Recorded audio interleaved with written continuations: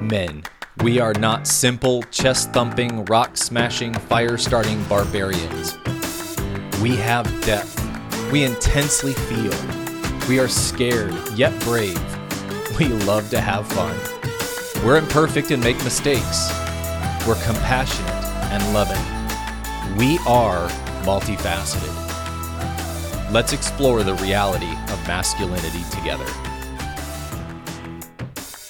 All right, today we are going to be talking about something that, unfortunately, I have a very intimate relationship with, and that is fear. And the reason why I say I have an intimate relationship with fear is because I am a 6 on the Enneagram. And if you're not familiar with what that is, I would encourage you just look it up, take a free test. And I know that, even if you're not a fan of personality tests, in my opinion, the Enneagram does the best job of not tying you into a set, this is who you are, end quote, but it gives you a sense of this is kind of how you're wired, and this is what it looks like when you're in a good place, and this is what it looks like when you're in a bad place. For me, it does the best job of articulating that and communicating that. But I am a 6 on the Enneagram, and a 6 is a loyalist. An intricate part of how we are hardwired as 6s is fear. Now, we respond one of two ways. For some, it's you go down the rabbit hole of fear in your mind and you play out worst case scenarios, and it actually becomes paralyzing. And the other side of it is you feel fear, or it's an intricate part of your life, or maybe it's a motivator, but you actually overreact or react to that fear, and it can look like being really aggressive, really, being quote unquote brave, because you are doing something that you are afraid of.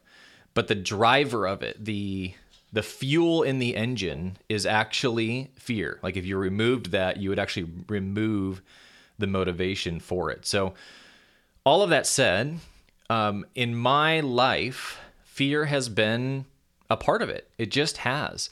And it can actually be a beautiful part. It can actually be a strength. It can be something that moves you closer to who you are meant to be. And that's some of what we're going to get into. Now, to clarify, there's 3 different kinds of fear. You have physical, you have spiritual, you have emotional. Physical, that is like, an 8-foot, 450-pound dude walks up to me and says, I'm going to punch you in the face. I'm going to be scared. I'm going to be terrified, actually, just to see an 8-foot dude. But that kind of fear is a physical fear response to you. Then there's spiritual. Spiritual fear, the spirit of fear is a very real thing. And I don't know if you've ever walked into an environment or to a bar or a building or any place of business, a restaurant, you name it, and all of a sudden you feel an irrational sense of fear. Well, there's a good chance that there is actually a spirit of fear that is connected or associated with that either place of business or that land or whatever it may be. And so it's not to negate that or throw that away or dismiss that. I believe that is what God is referring to in the Bible, of in those moments is where perfect love in its strength can cast out fear. And so you have spiritual. Then you have emotional. And that is very much kind of what I'm referring to in the sense of how I'm wired, the emotion of fear being intricately interwoven into how I do life. Now, fear can actually be a roadmap for you if you know how to use it. And the way that you use it is, think about in your life the times that you have felt the combination of these two things. Overarching emotion is that you felt afraid, either to do something in a moment or to make a life decision. But you also felt a sense of excitement at the same time, or joy, or that sense of quote unquote feeling alive, right?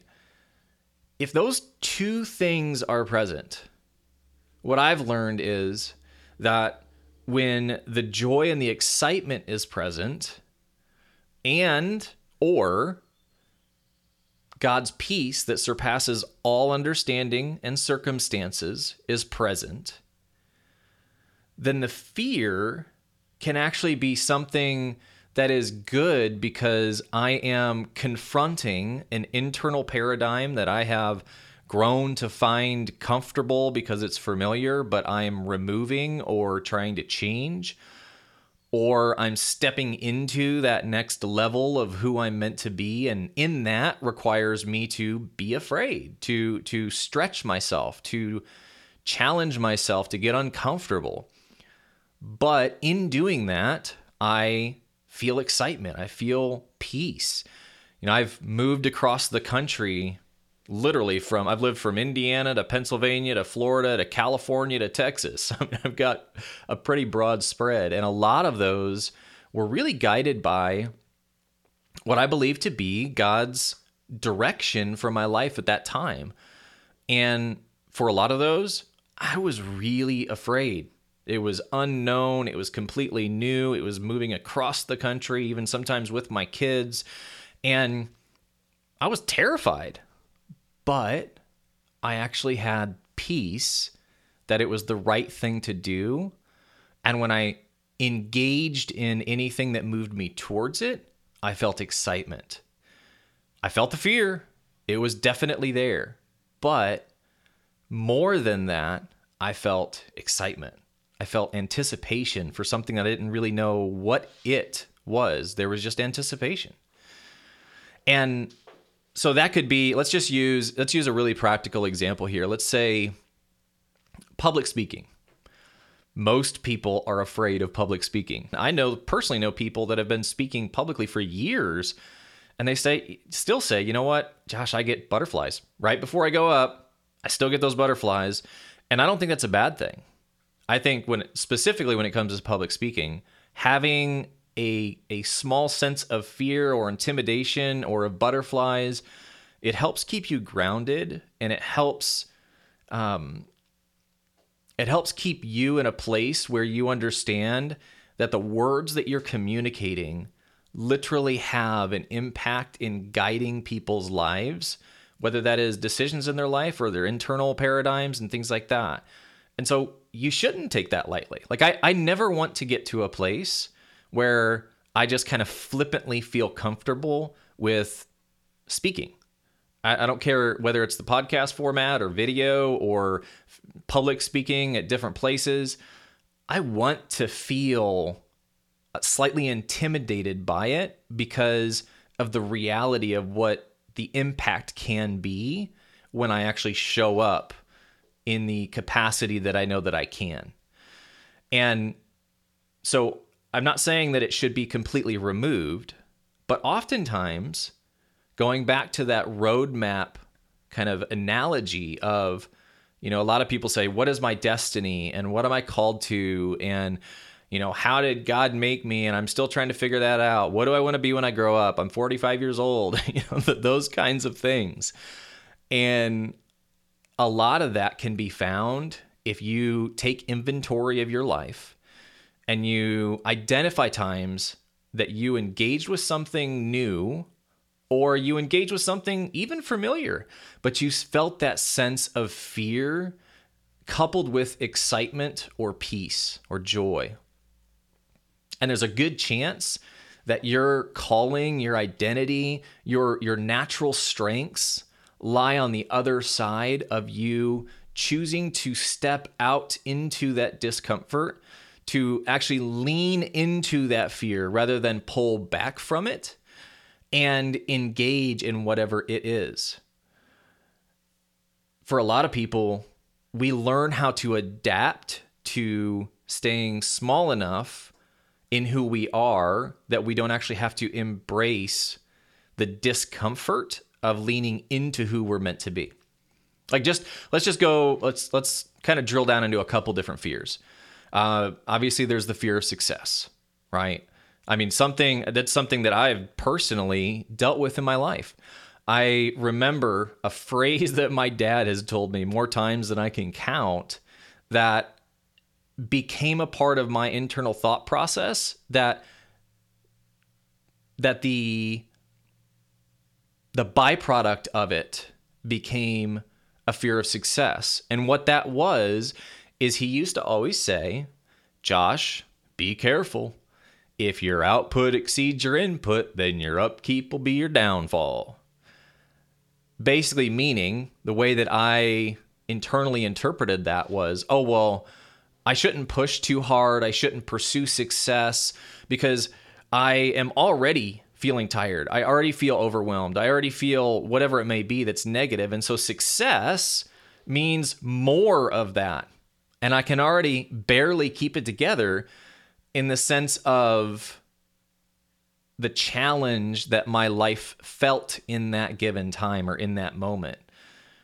And so that little phrase, when I adopted it, I took it in as, I mean, there's actually truth and value in that statement, right?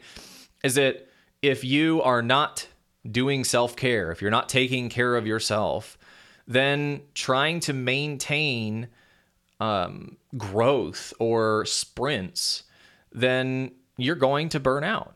You just will. So there is value to that statement, right? Adequately applied, not disproportionately taken in to adopt an excuse for pursuing success.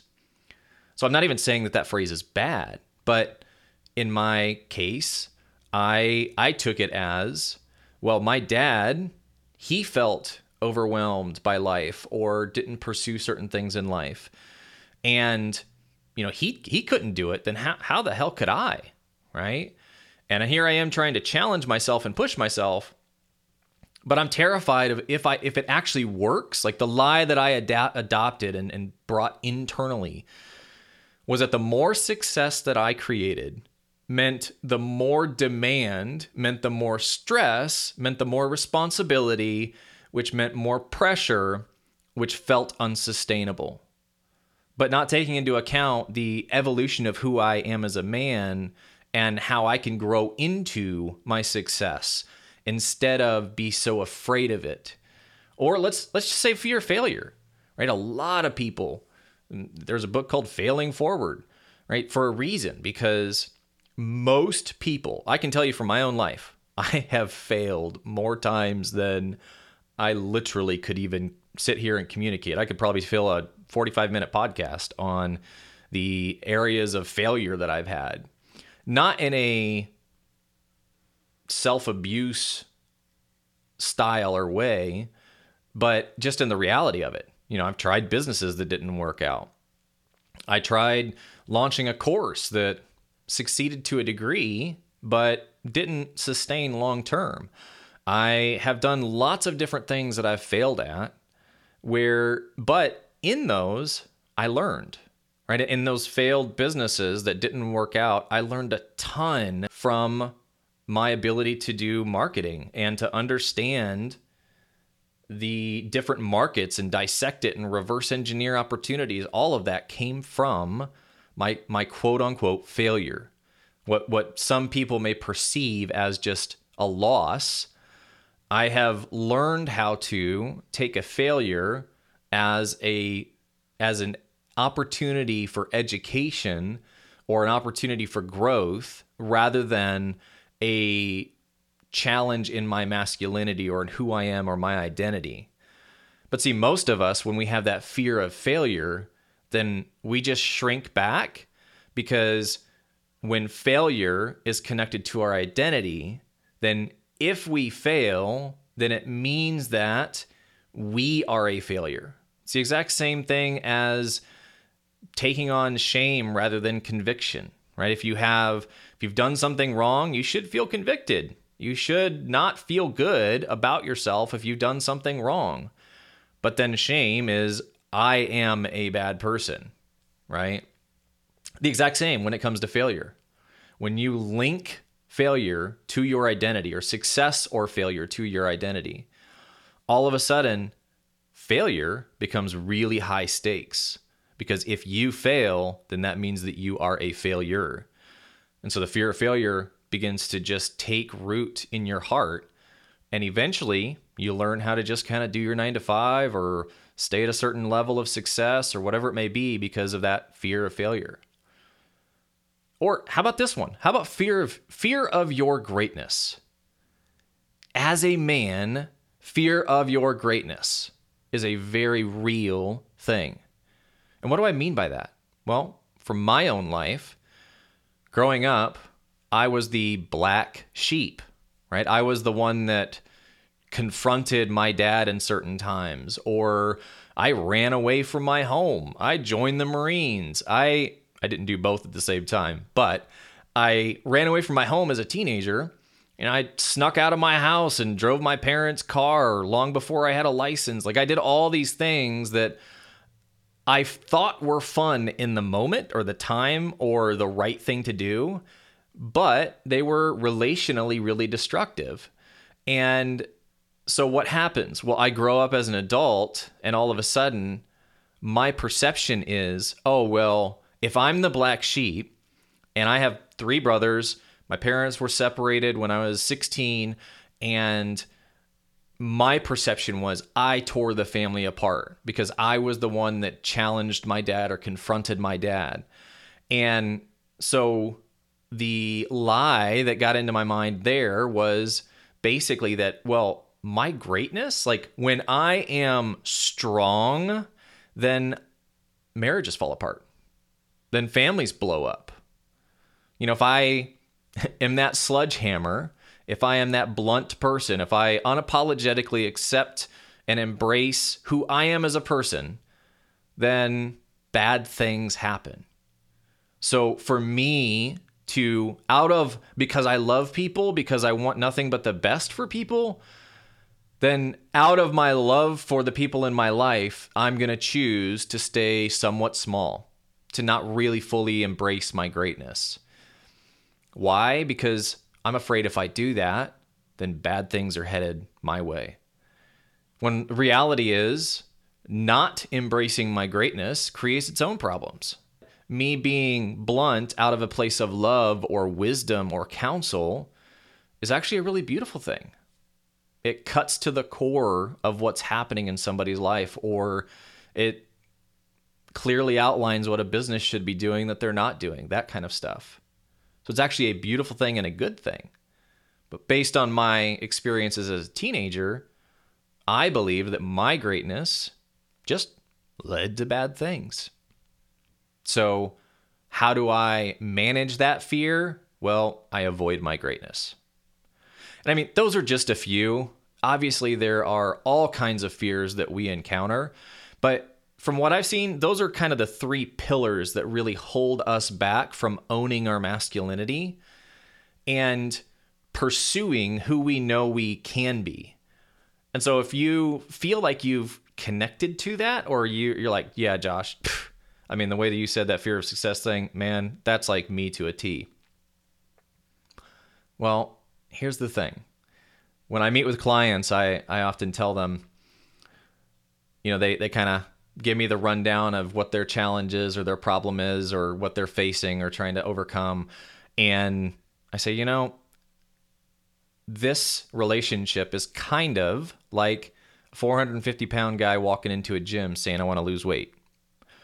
And what I mean by that is not that you are overweight or unhealthy, but it's the fact that what needs to happen is actually pretty straightforward. But what needs to happen is really hard, really challenging, really scary. And so using the analogy, it's like, okay, pretty straightforward. You got to change your diet. You got to change your sleep habits. You got to work out 3 times a day. You got to do, like, there's all these things. And guess what? You'll lose weight. Well, the same is true when it comes to fear. There's really no shortcut to it. I remember when I was speaking in Mexico and I did a Q&A time, and somebody raised their hand because I was talking about fear. I was talking about facing your fear. And so afterwards, this sweet gal raised her hand and she said, Josh, is there is there any way to kind of work on the fear of public speaking without public speaking, maybe? And I said, well, that's kind of like asking how to become a master chef without cooking anything.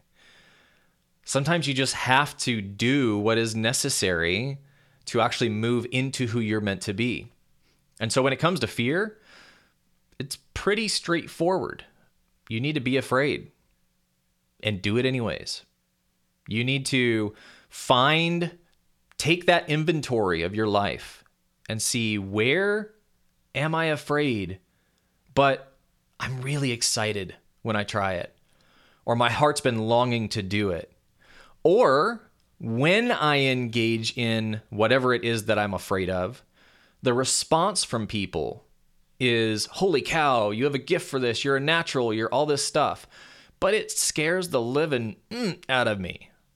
Well, that's probably a really good roadmap for you to start to follow, to lean into, and to practically identify 1, 2, 3 things that you can do in the next month that will confront that fear, that will intentionally put you in a position of being uncomfortable to face that fear. And guess what? You're probably going to have to do it more than once or twice or 10 times or 100 times. God's sovereignty can trump anything and do it in a moment. But if that doesn't happen, it's our responsibility to embrace the process and the journey necessary for us to own our greatness and who we're meant to be. Don't let fear be the thing that drives regret later in life. It's happened to too many people. It's happened to me. Fortunately, I'm young enough to where I'm not at the end of the road and I can choose to be proactive and face it.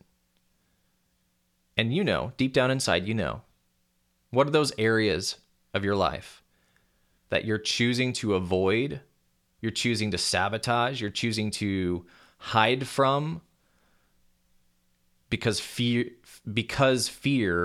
is the driver of that. I don't know of anyone that became great, that owned their full identity without fear being a part of their story. The ones who became great felt the fear and pushed on and pushed through. And the ones that just became good people, but not all that they could become, are the ones that let fear create a glass ceiling on their potential that they learned how to live with, even if it's not what they fully wanted in life. So, embrace fear by letting it be a roadmap to who you're meant to be. Confront it, lean into it, and you will be shocked at what is on the other side of that glass ceiling.